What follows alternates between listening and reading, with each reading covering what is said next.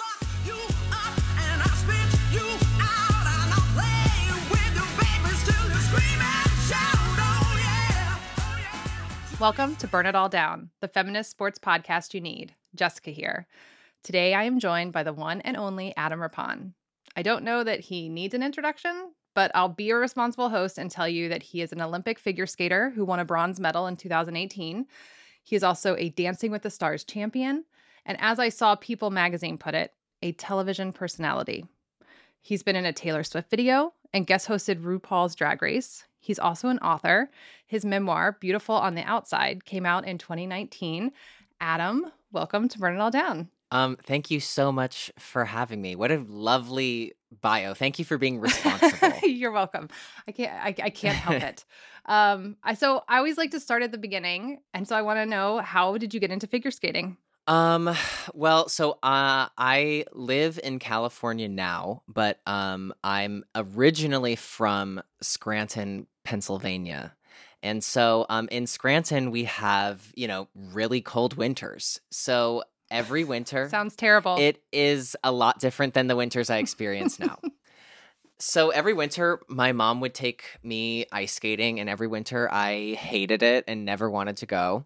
The only thing I wanted was a soft pretzel and a hot chocolate, which you can't blame me, right? It sounds No. delicious. Yes. And finally, there was one winter where there was this person in my class, and they were having a birthday party, and we went to this new indoor rink. And at the rink, I saw people skating in the middle. And in the middle, if you've ever been to like a public skate, in the middle is usually where like the skaters that know what they're doing are. And all of a sudden, I was like, I need to be in the middle. And I wanted to keep going back to the rink after that because I had this goal of like making it into the middle of the rink. And I ended up really falling in love with it. And as a birthday present for my 10th birthday, I got signed up for the group lesson classes at that rink. And then the rest is history. When did you know you were good? I mean, I like to think that I knew I was good at that birthday party when I knew that I wanted to be in the middle. And then, when I was young, I started to really progress quickly. And I think I really, really enjoyed that because I did a little bit of everything. I was a former tennis player, a former swimming star. What did you swim? I swam at the Nichols Village Hotel's pool and did drop out of those classes when we needed to open our eyes underwater. So I Okay. swam very recreationally. I didn't really make it pro. Okay, I per gotcha, se. gotcha. Yes. Death by chlorine, sort of. Yeah, fair. And I liked playing tennis, but I truly only liked going to the Birchwood Racket Club. None of these are sponsored, by the way. I'm really just kind of name dropping everything. The Birchwood Racket Club, I only wanted a red Powerade. And so skating was the first time I was doing something that I loved it. I loved the skating. And as like a young kid in Pennsylvania, it was like the first time I found like a sense of community at the rink because it was like I loved skating and everybody who was there loved skating, and it was the best thing for me. Well, that's a good origin story.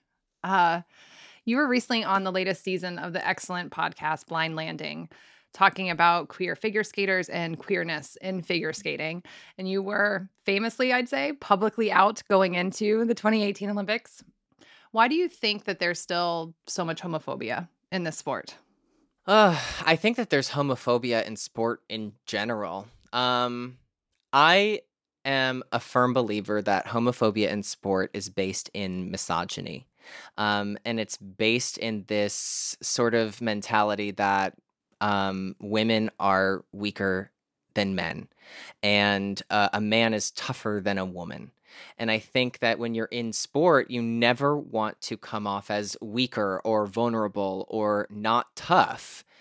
And I think that sometimes being gay can be perceived as being feminine. And I think that there is this fear that someone won't think that I'm strong enough or I can handle pressure, or they'll think less of me. And I think that that's just a mentality in sports that's incredibly hard to break, and poisonous to so many of the athletes. And when I say so many, I mean all of them. It's poisonous to think in that mindset. Being tough has nothing to do with the way you are perceived, or sexual orientation, or gender identity.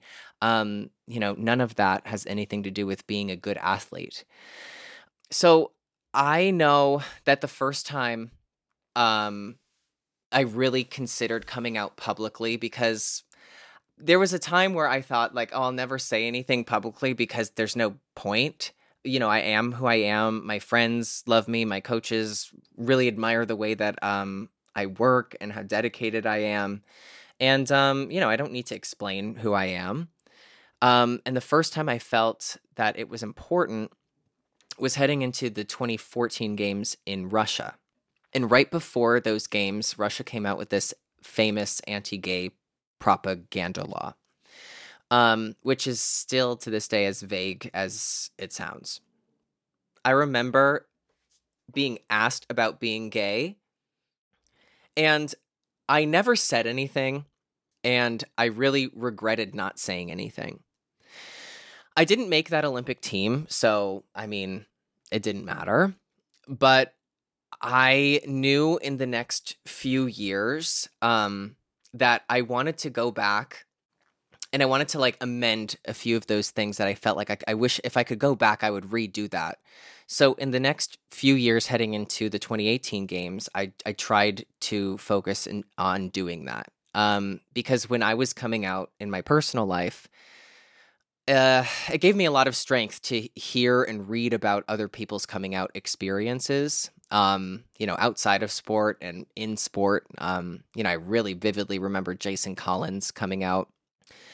And I wanted to just kind of put my voice into that conversation. When I came out, it was to a small skating audience. It was if you're a member of US Figure Skating, which is like the governing body, and it's like a subdivision of Team USA. So like Team USA has all these branches and these NGBs. So like the national governing bodies. So there's like a USA Swimming, a USA Gymnastics, and there's a US Figure Skating. So if you're a member of US Figure Skating, there's a magazine that comes out like bi-monthly, and they were doing an interview with me. And in the interview, I just kind of hinted that before the interview, I was like, I want to talk about my coming out experience. And I heard from like the president of US Figure Skating and the director, and they called me and they were like, we just want you to know that like we're behind you 100%. And I said, I don't want to make it a big thing. I just want to put it in because you're going to ask me about like, my story and like things like that. And I want to be able to include that because it's an important thing for me. And it's something that I think really helped shape me into the athlete I am today. And so it was just tucked in there. And so like maybe 2 weeks after the magazine came out, somebody said something on Twitter. Few people were like, that's great. We love you. It was, it was very low key, and it was fantastic. The best coming out experience you could have as like an athlete. So obviously it was never something that was in the forefront of my mind, because it wasn't something I had recently talked about. Interesting. But Okay. obviously getting ready for the 2018 games, I had been an out athlete for like 3 years at that point. I was out when I won my national title. I was out going to world championships. So when I made that Olympic team, being an out athlete wasn't even something that had crossed my mind. And then it was you and Gus. And then it was just the two Lone Rangers Yeah. all of a sudden. When I was out as an athlete before the games, I was the only out competitive athlete. I wasn't the only gay athlete, but I was the only out. Right. I knew that and I was aware of that, but I felt like I had a little bit more foresight into, it was really important for me to be out, even if nobody like read it or it didn't affect anyone. It was me just redoing something I wish I could have done better heading into those 2014 games. So I did it for my did it for myself. I did it for that younger version of myself. I did it for that person who watched those coming out YouTube videos. So I did it for like a super personal reason. Have you met Jason Collins? I have met Jason Collins. He's and so nice. he's the best. And he tells the story of meeting Martina. Like for him, Mhm. like, and so you can just sort of see the lineage that you are now part of. What an honor for me to be a part of that lineage. Mhm. But, Jason is he's been one of the nicest and best people I've gotten to meet, because of the Olympics. And I just admire him so much. I remember like reading that article and what it like meant for me to see that and to read that. Yeah, it was wonderful. So I did ask the Twitters if anyone had questions. And so Twitter is like the most embarrassing space because someone who goes by Proper Sneakers asked a very good question. And so I have to give Proper Sneakers their credit. Don't we always? I know, right? Will figure skating ever move away from heteronormativity and pairs skating? Will this category ever include more expansive pairs? What do you think about that? So what I think about it is that I might be wrong, but I don't think I am. That there is no rule that says that it has to be a man and a woman. But what I do think is that, like, when you're thinking of pair skating and the elements that need to be done, there needs to be one really strong, tall person, and there needs to be one very light, shorter person. Sounds like they've built the heteronormativity almost right into it. It does feel that way when you are saying it Mhm. that way, yes. Yes. And so to be a really good pair, which is just two skaters, you're going to need somebody who's very light and acrobatic, and you're going to need somebody who's very strong and, grounding to that acrobatic skater. So unless the rules change or the demand of what like the pairs need to do, I don't see it changing. But, I don't think that I think people, if there was like a man and a man skating together and they could do all the elements and they could be competitive, I think people would be totally for it. I think they'd be getting a lot of kind of side eye, but I think somebody would only do it if they felt like that would be their winning advantage. Yeah, that makes a lot of sense. So I would like to hear a bit about your transition from being an athlete to being a quote unquote television personality. Ooh. Did you find it hard to leave the ice and leave performing? Like what was the biggest challenge for you when you made that transition into media? I think of Michael Phelps and his Weight of Gold documentary every time I kind of talk about this. Because I truly believed in my heart that like I was not going to go through this like slump. Because I knew what I wanted to do after my sport immediately. I wasn't expecting sort of the attention I got at the Olympics, but I knew that I loved engaging with people, and I knew that I loved getting to communicate with people and making people laugh and entertaining them. And I think that skating was that for me for a very long time. And I felt that I could transition that into being a coach and that I could help, relay the lessons I had learned as a skater to my students. And I felt like I would be a good coach.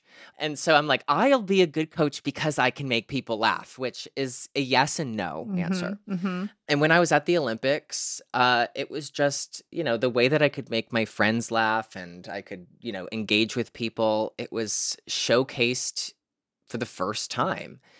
And I had always wanted to get into entertainment, but I never saw a direct path. And when I was there, all of a sudden it was like the doors were opened and I was like, yes, this is what I've always wanted to do my entire life. And so getting to channel what I had channeled into my skating now into this really creative and, entertaining space, I love it. And it's honestly like from career to career, it's a seamless transition. If you are like an entertainer, and that was my favorite part about the skating was like the entertaining and the interviews and to be able to turn that and move it into just a solely entertainment position is like, for me, it feels, so it's a perfect fit for who I am. That being said, going from being an Olympic level athlete into any sort of job after or post, athletic career is so weird. And there was this like 2.5 year slump where like I was working a lot and I was super grateful to be working. But the inconsistency of the scheduling and, it's just so different. Because if I were, to say, okay, hey, we're going to get ready. We're going to be a pair. We're going to also follow into the heteronormative, Yeah. we are going to do it Yeah. because we want to win, you and me. Let's get ready for the games in Milan. If we sat down and we got a calendar out, I would be able to tell you where we would be in October, November, December for the next 3 years, when we would have a time for vacation. Like your life is regimented almost down to the day for years ahead. And, in what I do now, things could change in an instant. You can get a call one day and be like, hey, you're going to be working for the next 2 weeks. And you also could be, not working for a few months. So that inconsistency drove me wild. And there's also this like, you don't want to go to the gym anymore because you used to just do that all the time, and you have a weird relationship with it because you only know how to go and train for the Olympics. You don't know how to go just for your like personal health. So there's a huge like serotonin drop that like you just are so used to. It's a really wild transition. And I think for me, when I watched that documentary, I think there's a few things where, people who are at the very, very, very top of their sport, there's a lot of attention on them. And, I was really good. I was a national champion, Olympic medalist. But I was not the person that had all of those eyes on me. When I didn't make that Olympic team in 2014, I felt like I had kind of fallen out of good grace. Lost my health insurance because it was through the Olympic Committee. I was no longer I wasn't on an Olympic team or a world team, so I was off the health insurance. I needed to figure out how to get that on my own. So many different things that you just don't really think about as an athlete, that all of a sudden you're like, okay, this is real life. Yeah. And if I don't perform, it's not there. So in a way, I'm lucky and I'm grateful for it because I knew to be prepared for that when I left and not when I felt like I was being pushed out. Wow. That's so interesting. I didn't even think about loss of health insurance. I mean, what's crazy is that I feel like in my sport in the US, there's very few people who make really good money. And I think to really completely financially cover yourself without the help of sponsorships or without working, you need to be at least in the top 6 in the world. Because that means you're medaling, that means you're getting good prize money, it means you're being invited to shows that pay well in Europe and Asia and US tours. So you have to be super, super elite to be able to be making an income. Right. And I would say in the last few years of my career, that's where I was. So I was, making good money, but all of it was being completely thrown back into my sport. And I remember that I broke my foot a year before the Olympics. And I knew that I was going to my funding was going to get taken away. I knew that it was going to be really expensive. I wouldn't be able to do any of the shows in the summer. And I knew that because it's based on criteria. That being said, I was the reigning national champion at the time and had been doing really well the whole year. There was no reason to believe that I wouldn't be in the top 2 or 3 again. So when I broke my foot, I was also left off of the insurance again. That is so hard for you to tell me that you broke your foot and that's why you lose your health insurance. Yeah. And then also for our health insurance, it can't be a sport-related accident to get covered. Stop. Yeah. That was the other thing where I was lucky because I broke it off the ice. I was warming up and I was it's wild that if it's a sports-related injury, it's not covered by the insurance, which is insane, correct? You're paying out of pocket Yes. for your sports injuries. Through your sports insurance. Okay. It was, if there was little things, it was like making sure that you could find a way that it wasn't sports related, that you needed this, or it wasn't like a pre-existing sort of condition. When you're an athlete, everything is pre-existing. Yeah, of course. I remember that I was like, I already know that all of this like medical care is going to be expensive and rehab, and like I can't afford it here in Los Angeles. I can't. It's just impossible.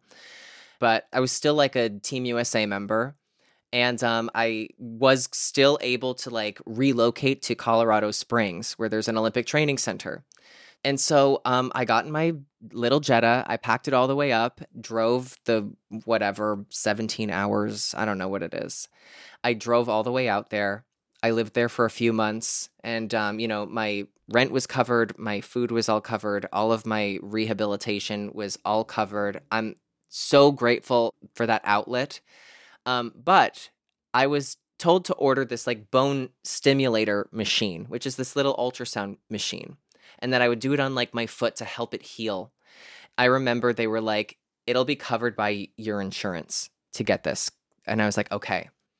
Well, when I ordered it, that's when I had been kicked off the insurance. Oh, no. So after the Olympics, at this point, I now am making, I have a regular income because I'm working all the Adam time. Rippon. Yeah. Yes, I'm post-Olympics me. Yeah.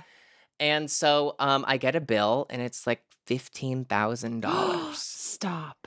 And I was like, I'm going to get this cleared up. But I remember thinking that like, I would want to vomit if I got a bill like that. oh, it was truly insane. And I was like, what if I never made the Olympic team? I would really be stuck with this bill. Yeah. And so, I called, it got settled immediately. I didn't have to pay anything. But I really thought about like, I could have been in such a horrible position to then, leave my sport, retire, and then all of a sudden I'm slapped with another $15,000 Now you're bill. in debt. Yeah, more so, Yeah. even more so, because I was really truly able to train because of the good grace of so many people who like waited until I could pay them back. Wow. Well, I just really learned something there. Man. Yeah, it is a wicked road.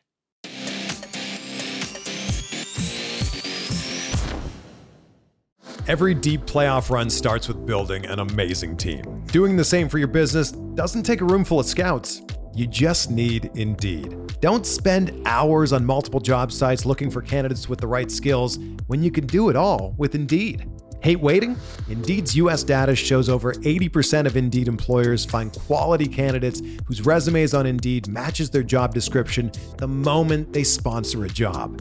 Something I love about Indeed is that it makes hiring all in one place so easy because with virtual interviews, Indeed saves you time. You can message, schedule, and interview top talent all in one place. Indeed knows that when you're growing your business, you have to make every dollar count. That's why when you sponsor a job, you only pay for quality applications from resumes in our database matching your job description.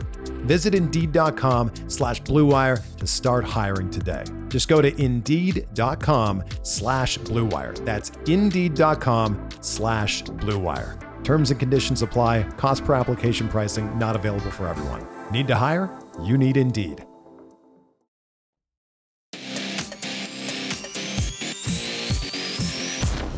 I wanted to talk about Beijing. Yeah. So you went, I right? Because did. you were coaching Mariah Bell. Yes, I was. How did that partnership come about? So Mariah and I trained together while I was training for the Olympics in Korea in 2018. Okay. And Mariah was an alternate to that team. Mariah was, she's a few years younger than I am, so we didn't really like fraternize much, but like we were very friendly and I really liked her, and we had a lot of fun together and a lot of fun training together. Maybe a year after I had retired, Mariah called and asked if I would do some choreography for her. And that's pretty non-committal because it's like you only need a few days to put something together. There's a few days on my end to do like prep work of getting music and, going back and forth with her. But then on the ice, it's, 3 or 4 days. Okay. And we had such a great experience and we had so much fun. And she worked with the coach that I worked with, Rafael Artunian. It was lovely to be able to see my old coach and connect with all of my old like skating friends and see them. And then as like the seasons progressed, Mariah asked me and Raphael asked me if I could be more involved. And so that turned into doing another program with her. And then that turned into coaching her and giving her a few like lessons here or there. And then that transitioned into being like her assistant coach, which I truly was only able to do and take on that responsibility because she worked with Raphael. And Raphael was really accommodating to like my own schedule. And Mariah was like a full woman adult, you know, in her 20s. And so I wasn't, you know, I didn't have to like babysit anyone. And it was more of like a mentorship sort of role. But I would say that like that mentorship turned into like a real leading coaching role in the last, like, especially this last season. But it was truly able to work because she worked with Raphael. It was like a once in a lifetime sort of opportunity to be able to go to the Olympics as a coach. I was going to work for NBC, but so many of like my friends that work at NBC were like, do you plan on coaching ever again? And I was like, probably not. This is probably like my last like event as a coach. And they were like, you will work other Olympics, but you'll never go as a coach.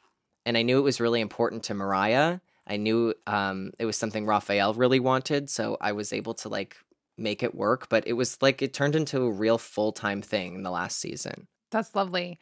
So you were on the ground for what was easily the biggest story to come out of Beijing. And when I met you at South by Southwest and we talked about you coming on the show, I was like, I really want to talk about Valieva. And if someone listening doesn't know all the ins and outs of that, I highly suggest listening to episode 238 of Burn It All Down. We went into everything around that fiasco, which was big.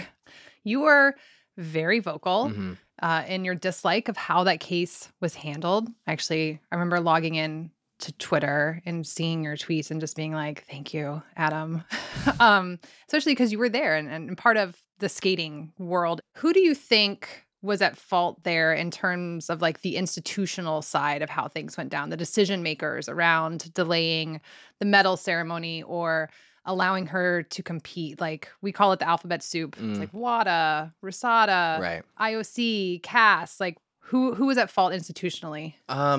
Well, I do think it's the perfect storm of chaos, right? Like, because nothing is normal in these times. And it all comes back to we are still living in a pandemic. Things are delayed. Results come back late.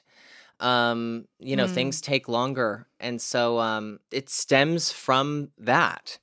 I think to go back even a little bit further, I remember watching Camilla skate at the Olympics. It was the first time I had ever seen her skate in person. And I remember I called one of the analysts for NBC. You know, all of NBC was working in Connecticut. And so I was on the ground and I remember calling just to kind of like chat about what I was seeing and what they were seeing from like, you know, their point of view. And I was like, Camilla is, I've never seen anything like it. I was like, I've never seen anybody who I think is so clearly better than everyone else that like she could make multiple huge errors and it won't be enough for anyone to catch up. It's unbelievable. I remember saying it's unbelievable. And then it was just a few days after that where it was like she had this positive drug test. That being said, we have always been suspicious of the Russians in every Olympic sport, especially after this huge state-sponsored doping program was uncovered after the 2014 games. And if you do follow figure skating, the Russian young women, all under the age of 17, have been incredibly dominant. There is one girl in her 20s, but every other girl, teenager. And not only teenager, but doing quadruple jumps, triple axels that, if you go back to the 2018 games, Mirai Nagasu was the only lady to land a triple axel at those games. I remember screaming. Me when too. she did it. Yeah. And so there's only been a handful of these incredibly difficult elements. That being said, technique and everything that improves and the skating improves and that it develops.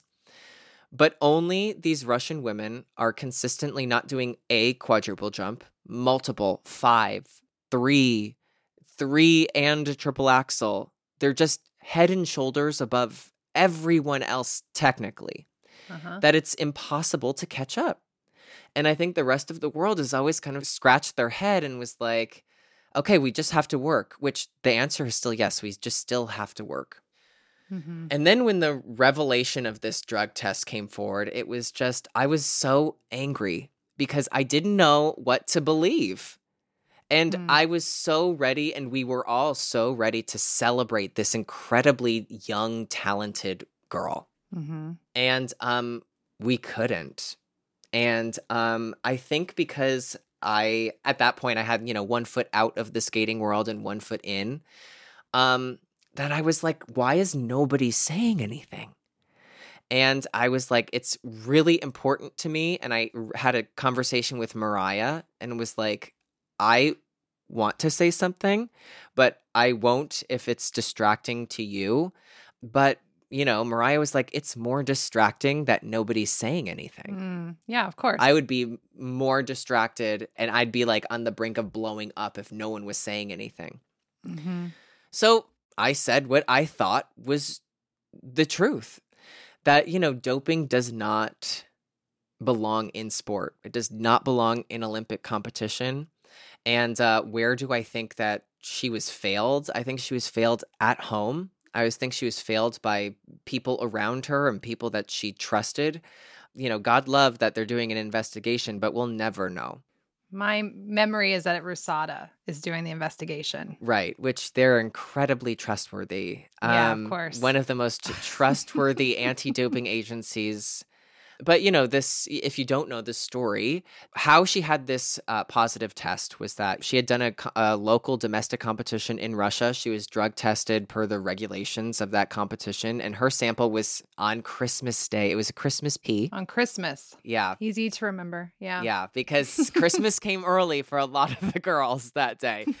And so her sample was sent to a lab in Stockholm because it was a World Anti-Doping Agency test that was administered by Russian Anti-Doping Agency. Well, she competed in her first event, which was the team event, and blew everyone out of the water. Yeah, it was incredible. It was absolutely incredible. I remember just thinking, this is insane. It's insane. It's unbelievable. It truly was unbelievable. And now we know it's not believable. So it was maybe the next day. I remember the athletes were getting ready to go to the awards ceremony and on a bus that got just turned right back around. Wow, they were on the bus. They were on the bus and they were just told that it was some, legal issue, whatever. Yes. And then all of a sudden, everybody's talking about what could it be? Could it be this? Could it be that? But, nobody really was that suspicious of anything at that point. But then it was the young 15-year-old phenom. And it was just infuriating. It was infuriating. I do want to ask about Tutberidze and her coaching, because I think, like, when we were talking about it and doing research, like, it was pretty clear that she breaks her skaters. Like, the stuff that her skaters have talked about, as like not being able to drink water, and right. They break their bones in really catastrophic ways all the time. And why do you think it took Valieva's positive test for there to be like any real scrutiny around her coaching? And I honestly, I don't know how you feel about it, but I study abuse in sports all the time. And there's a part of me that thinks nothing will actually come of this, like that her coaching will continue in sort of the same vein. That's really hard for me to wrap my hands around. Well, it's hard for us as like Americans because of how we deal and see sport, right? Like if you're a coach in the United States, like you're a coach as a profession and as a career. And that means you are a teacher, but you're also in the service industry of like there's a lot of people, the majority of the people that you coach, they will not go to the Olympic Games. Right. But a really good coach can get someone to the Olympic Games, but they can also have all of their former students who stopped working with them because they went to college come back and want to visit them because that person was so impactful on them as a young person. Because of that, they were able to really achieve so many other incredible things outside of the rink. In Russia, all sport is funded by the government. So you're a government employee, and your job isn't to, raise healthy athletes. Your job is to get medals, and your job is to get results. So we're looking at it from two different, complete perspectives. Because if they're not medaling, it doesn't matter. Let me push back just a little bit. Please. In that, like, Tupuretze was like coach of the year from the ISU in 2021. Yes. Like, I'm wondering what it is in the figure skating world in general. Like, I understand that dichotomy that you're Yes. setting up, and like, but she's so accepted within the figure skating world in general, even though we do know all of this stuff from her skater. We can literally see it. Like, there was the one girl, they're all girls, who broke her hip in Mhm. warm-ups or Yes. something. I think that's where it gets. I think that's where my frustration is, like, young bodies, eating disorders, injuries, abuse. And when you look at something like Joan Ryan's Little Girls in Pretty Boxes, or what, Yes. like, the two sports are gymnastics and figure skating, right? Mhm. Like, and then you look at Valieva and you look at Tupuretze and sort of her wake, I would Mhm. say. That's where I'm like, where's the figure skating world on this? How is ISU giving her Right. coach of the year? I think, ISU giving her coach of the year is a lot of people didn't agree with that because results aren't what makes a good coach. Results are like a byproduct of, being successful and being, you have to be a good coach to have good results. But like, are you a good coach if your skaters are that your students are at the top, but they're constantly changing because they're getting injured, they're retiring, or having mental breakdowns? That we doesn't make saw, like, oh my gosh, the end of the women's competition, girls competition, with the like breakdown. it was so awful. And the most surreal. it was just, you thing. could see the way that they have all been pit against each other because Yeah. I don't know if you could see it like on TV, but the way that was, and the way there was this footage of just like the winner of the event, Sherbakova, sitting alone in this room. Alone with her little stuffed animal. But where she right? was, that her teammate who was second was having this screaming, like, I'm not getting on the podium. This isn't fair. I should, whatever. She's having it in the doorway. So Anna wasn't by herself. She was in that room and was like basically like barricaded in by her teammate, screaming that everything was unfair and that they knew this and that all of this stuff. So Anna's in that room, in that space. So all of her coaches are right there and they're seeing this, and this is just business as usual. It was really awful. It was very, very, I mean, as young skaters, we watch the Olympics and we remember those like Olympic moments, and the young skaters who watch this, like, that's what they have to remember. These controversies, these mental breakdowns. It's awful. And I think that like there was this sort of mentality of like, okay, she's, might have questionable coaching techniques, but she gets the job done. And like, I guess we just need to find a way to like work harder and get there. And this was like the first international response of like, actually, we knew it. We knew something was wrong, and now we know it for sure. And I can guarantee you that like this is not something, maybe in Russia, but not in the international sports community, that will be swept under the rug. You believe that? You believe that? I really hope to believe it, because I think that like Okay. people have felt like, wow, what they're doing seems impossible. And now I think people are upset. Yeah. Yeah. And, there's the argument of like an endurance drug can't make you do a quad, which is true. But like, if that golden, theory of like 10,000 hours makes you excellent at something, you can get to 10,000 hours a lot faster if you're never getting tired. Yeah. Yes. And that's the mentality. And there's just the part of it I mean, she just started skating on the elite circuit, right? Like months Yes, before. So I had yeah. never seen her. And I tuned in for the team competition and I was like, she is so skinny. Mm. And that's part of it too, right? The ability to do a quad. It's like you can't have hips. There is that sort of Right. infantilized body. You have to donate your hips. Yeah. Yeah. And it's like that part makes me really uncomfortable. Mhm. I don't know. There's just so much about it that bothers me. And it's such a bummer on some level because, like you said, she's fantastic. Yeah. Like you could just tell you were seeing something different. Yes, you were watching something different, but now we know we were watching a science experiment. Yeah. And like, where will she be in 3 years?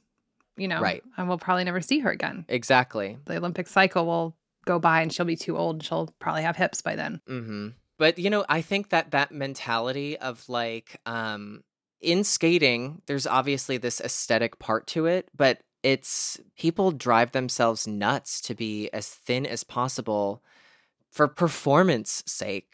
I did it. I remember Someone on Twitter told me that you used to, like, that you celebrated being able to eat dressing on salad Mhm. after years of somehow subsisting on 2 pieces of dry toast and coffee. And I was going to ask you if that was true. Yeah, it was true. Okay, that was from Kelly. I want to shout out. And she wanted to know, like, are training situations healthier now for most or all skaters? Like, did your struggles, did they help raise awareness and help skaters be healthier? Are you seeing changes around that? I think that it is healthier. I do. I Okay. hope it is, right? But I do think that mentality of like be as light as possible is almost becoming a lazy mentality. Will you explain that? What do you mean by? I think that it's just easier to think that like somebody who is thin and they get there in an unhealthy way, that I think that we can see now because people try to skate longer or the elements are so much harder that wear and tear on a body that's not getting nourished properly doesn't sustain. You have to find a balance. And I think a big reason of why I broke my foot was that like I just wasn't eating. And so like in that next year, Adam. Oh, and it was like I had no body issue. I never looked in the I want to mirror. like DoorDash you some fries or something. After you I've say had that. my fair share of them in the last Good. few years. I'm not, yeah. Uh-huh. But I think I was just trying to be as good as I could be. And I was like, I know that this isn't good, but I don't have a problem because I don't see like, oh, I wish I looked this way. I was like, if I'm a robot, I'm going to do everything I can to make this like robot work as well as I could. Yeah. And this sick and twisted thing is that like, I wasn't as much getting praised for my size, but I was getting praised for how much better I was getting. And I would say in that year of the Olympics, I was heavier, albeit a few pounds. And I was consistently heavier and I changed where like my goal weight, because in sport, it's really hard to be like, I'm not going to weigh myself. You have to weigh yourself because it gives you a gauge of where am I? And, in the summer, when you're not doing a lot of run-throughs, you're going to gain weight. And so if you're going to gain weight, it's harder on your body to do your harder elements. And so what my coach did would be like, he would say, make sure you're always checking your weight and don't start doing the harder things until like you get your body into shape. And that what he meant by that was that like you need to start doing run-throughs and you need to take it off in a normal way. You need to take it off through cardio, not through like starving. And when I would do that, I wouldn't be like making mistakes or trying to muscle through something and then like mess up my knees or like have my hips start to hurt. And so it's important to know where is your weight. So you learn like what's too low. You learn what feels too high, and you learn like what's my range. And that range is like 7 pounds. And so like you have to be comfortable in knowing that like that's where I am because I have a body and I'm a human. And I think that like people are learning now that finding that range is more important to your overall health as an athlete, more so than like just being as thin as possible and throwing it all out there and just seeing what happens, because the elements in the skating is too demanding to do that now. Yeah. Wow. I know I've taken up a lot of your time and I appreciate it. I have just a few more questions, if that's okay. I don't mind at all. I love chatting with you. Okay, great. So one of my co-hosts, Shireen, has some questions for you, and these are very Shireen questions, which will make sense when I ask them to you.